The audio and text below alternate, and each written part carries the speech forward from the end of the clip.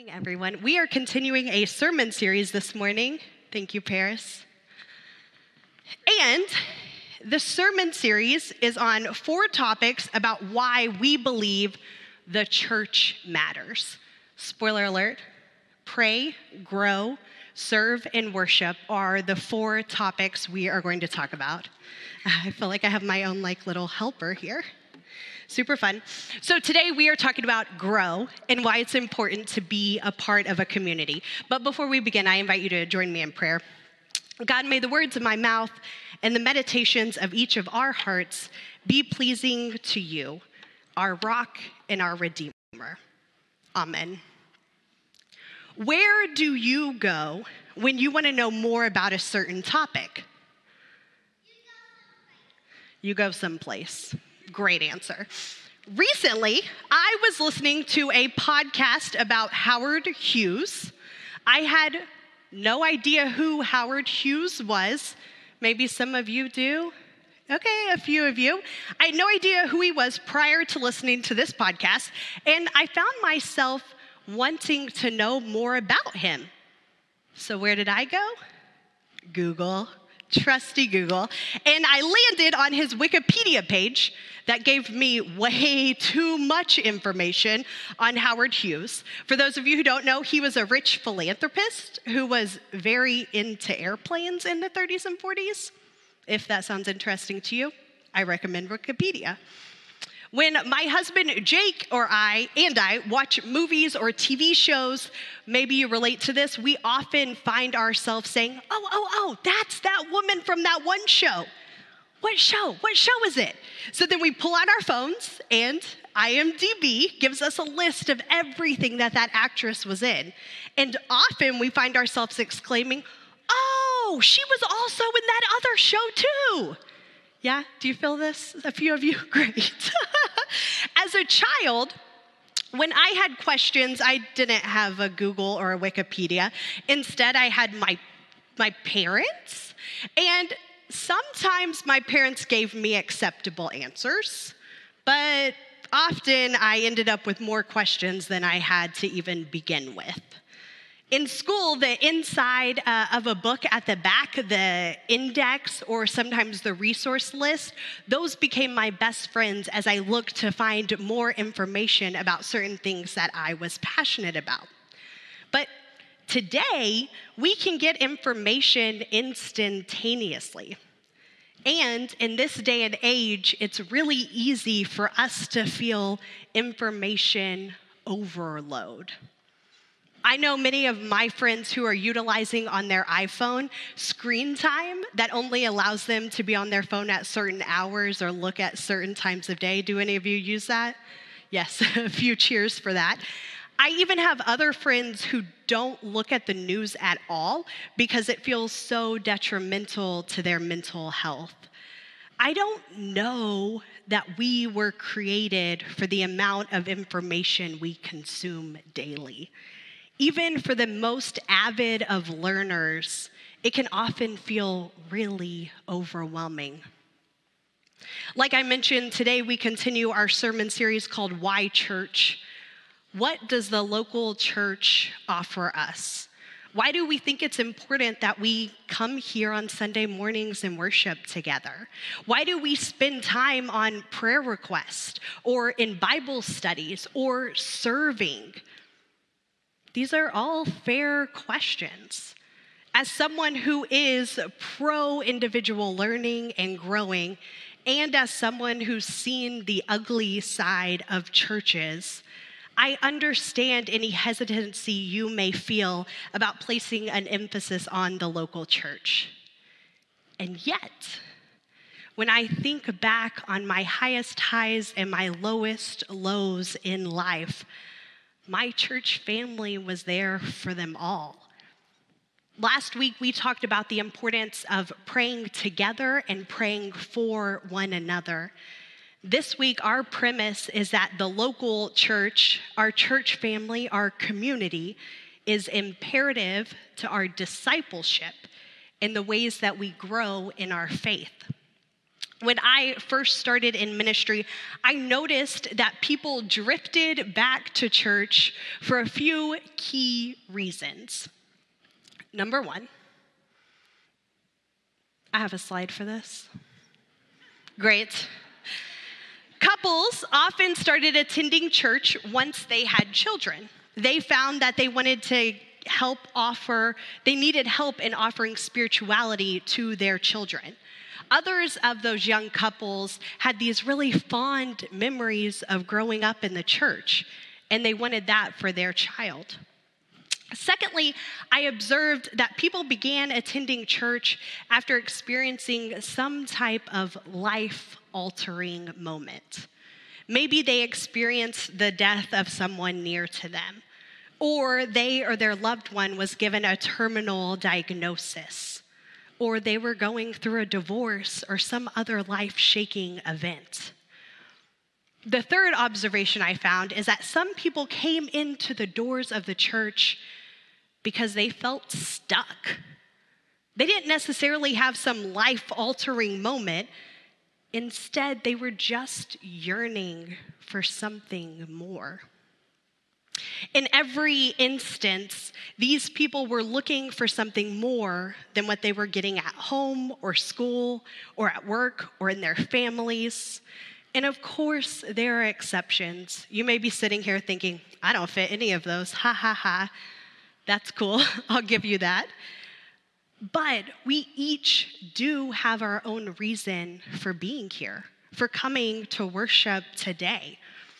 While churches across America may not be growing at the rates they once were, there is no doubt that church can be a place where real growth happens inside of us and in the community that we choose to be a part of, regardless of our motivations for attending at the time. Where do you go when you want information about God? Where do you love it? Keep shouting answers out. I'm here for it. Where do you go when you have questions about scripture and faith and how to be Jesus out into the world? I'd love for us to all to say together, church! But for many of us, we may start somewhere else, and rightly so, the Bible. As we consider why discipleship in the local church is important, we are going to start in the Bible. We're going to look at the book of Proverbs. But before we hop into Proverbs, I want to share a little bit about it. It is a beautiful book, and Proverbs is also a really puzzling book. How many of you have ever read a passage from Proverbs? Yes, I was the nerdy church girl who had a proverb stenciled on my wall growing up. The verses in Proverbs can often seem kind of like an advice column. And some of the Proverbs have really jarring consequences to not heeding the advice that's offered. If you are new to the Proverbs world, let's do a brief intro. Technically, there are 3 Old Testament books that are considered wisdom literature. Proverbs, of course, Ecclesiastes, and Job. Who knew? The goal of these books of wisdom is to provide the reader, those who are consuming it, with wisdom. Wisdom that comes from God and that gives us a glimpse into God's perspective, especially in the face of hardships. The book of Proverbs encompasses all things wisdom. Proverbs is often attributed to King Solomon, who was believed to be the wisest man ever. It's a pretty good title. The book consists of many phrases of wisdom that are often short and direct. Proverbs, inside and outside of the Bible, are usually known for their brevity and that they can be applicable in a number of different situations. Think fortune cookie here with me. So you open it up and you're like, oh my gosh, this is so relevant to me right now. And then your best friend opens one with the same thing and oh my gosh, it's so relevant right now. So they can meet us at different unique points in our lives. Our reading today, also, don't confuse me. I don't think Proverbs is like a fortune cookie. That's just a comparison. Okay, our reading today will be from the very beginning of Proverbs. We're going to look at Proverbs chapter 1, verses 20 through 33. And I have a little note before we look up there. My Bible calls this, listen to woman wisdom. Okay. Wisdom shouts in the street. In the public square, she raises her voice. Above the noisy crowd, she calls out. At the entrance of the city gates, she has her say. How long will you clueless people love your naivete? Mockers hold their mocking dear, and fools hate knowledge? You should respond when I correct you. Look, I'll pour out my spirit on you. I'll reveal my words to you. I invited you, but you rejected me. I stretched out my hand to you, but you paid no attention. You ignored all my advice, and you didn't want me to correct you. So I'll laugh at your disaster. Jarring consequences, y'all. I'll laugh at your disaster. I'll make fun of you when dread comes over you, when terror hits you like a hurricane and your disaster comes in like a tornado, when distress and oppression overcome you, then they will call me, but I won't answer. They will seek me, but won't find me, because they hated knowledge and didn't choose the fear of the Lord. They didn't want my advice. They rejected all my corrections. They will eat from the fruit of their way, and they'll be full of their own schemes. The immature will die because they turn away. Smugness will destroy fools.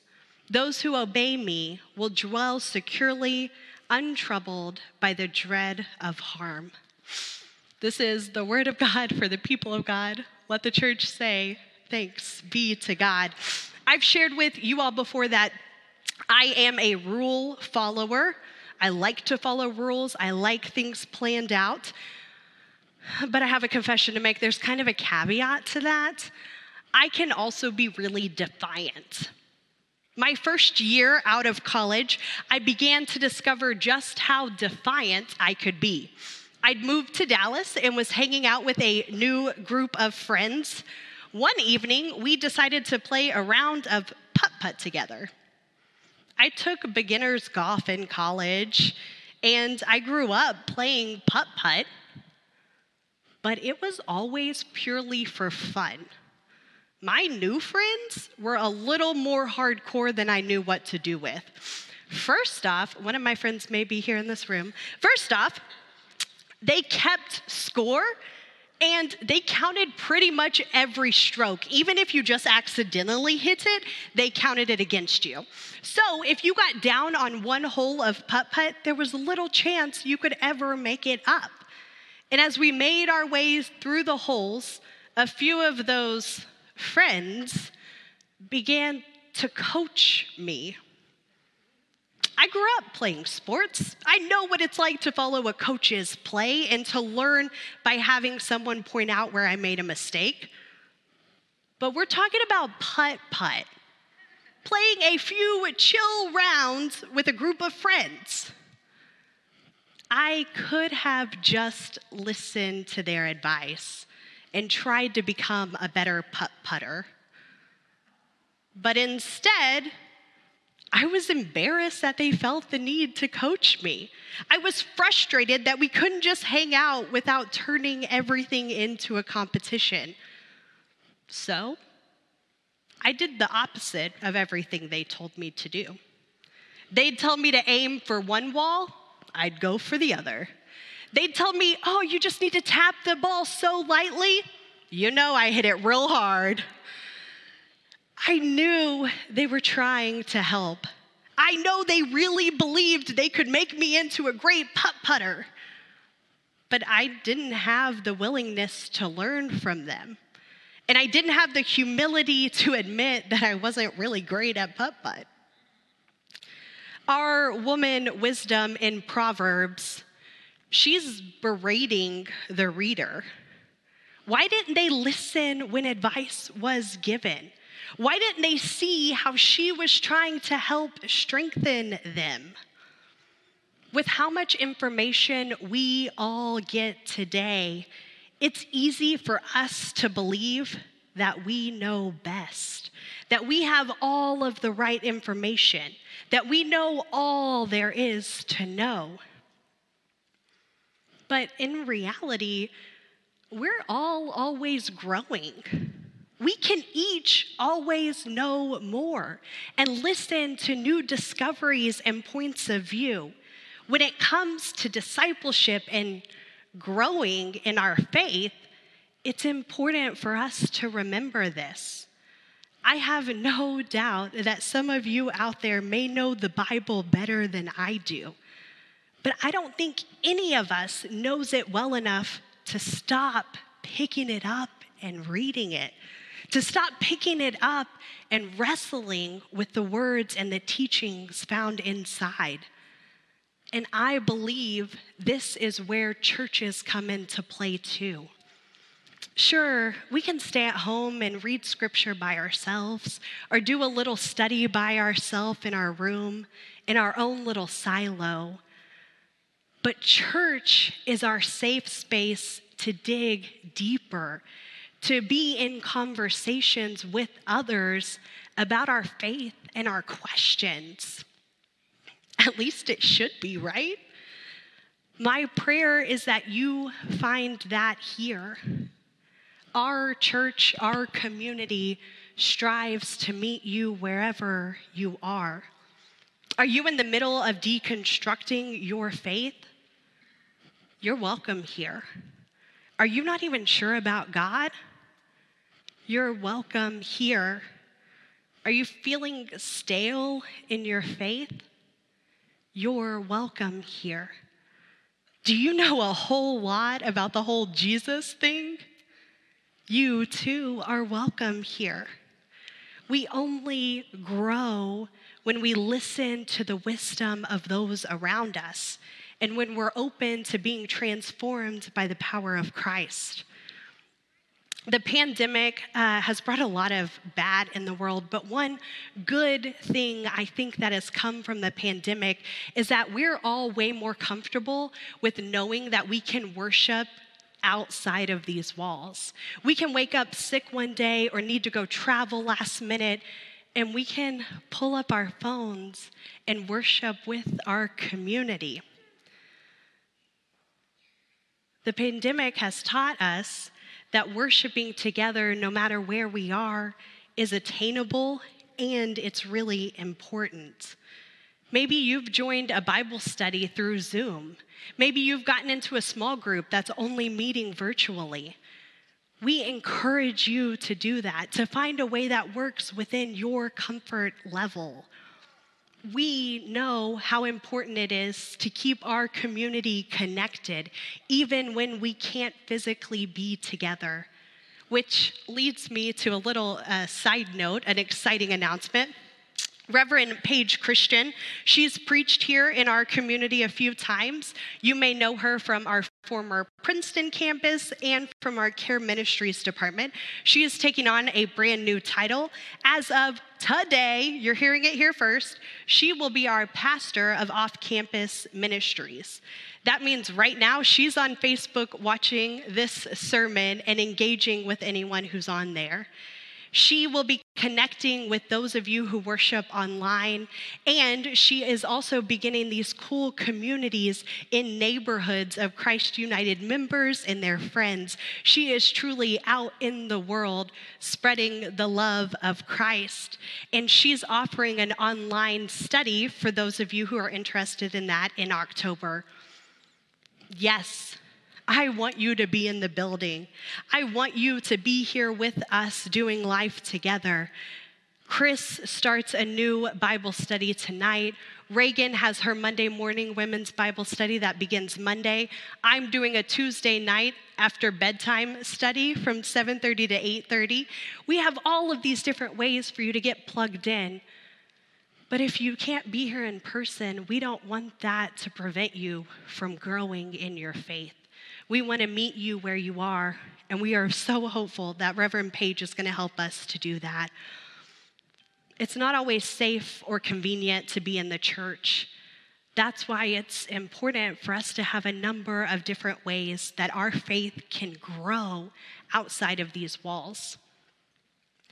Proverbs was written because people look to King Solomon for wisdom, for insight, for a new perspective. When we engage in discipleship, when we engage in growing in our faith, we too are looking to God for wisdom, for insight, for a new perspective. Being in community is part of the way we tune, listening to one another's stories, by sharing time and space together. By being vulnerable, we grow and we create community. I invite you this morning to journey with us into discipleship. I invite you to grow with us. Join a study, try out a Sunday school class, learn more about what it means to be a Methodist in some type of learning opportunity. I promise you that it has the power to transform your life and to bring you closer to Christ. Amen.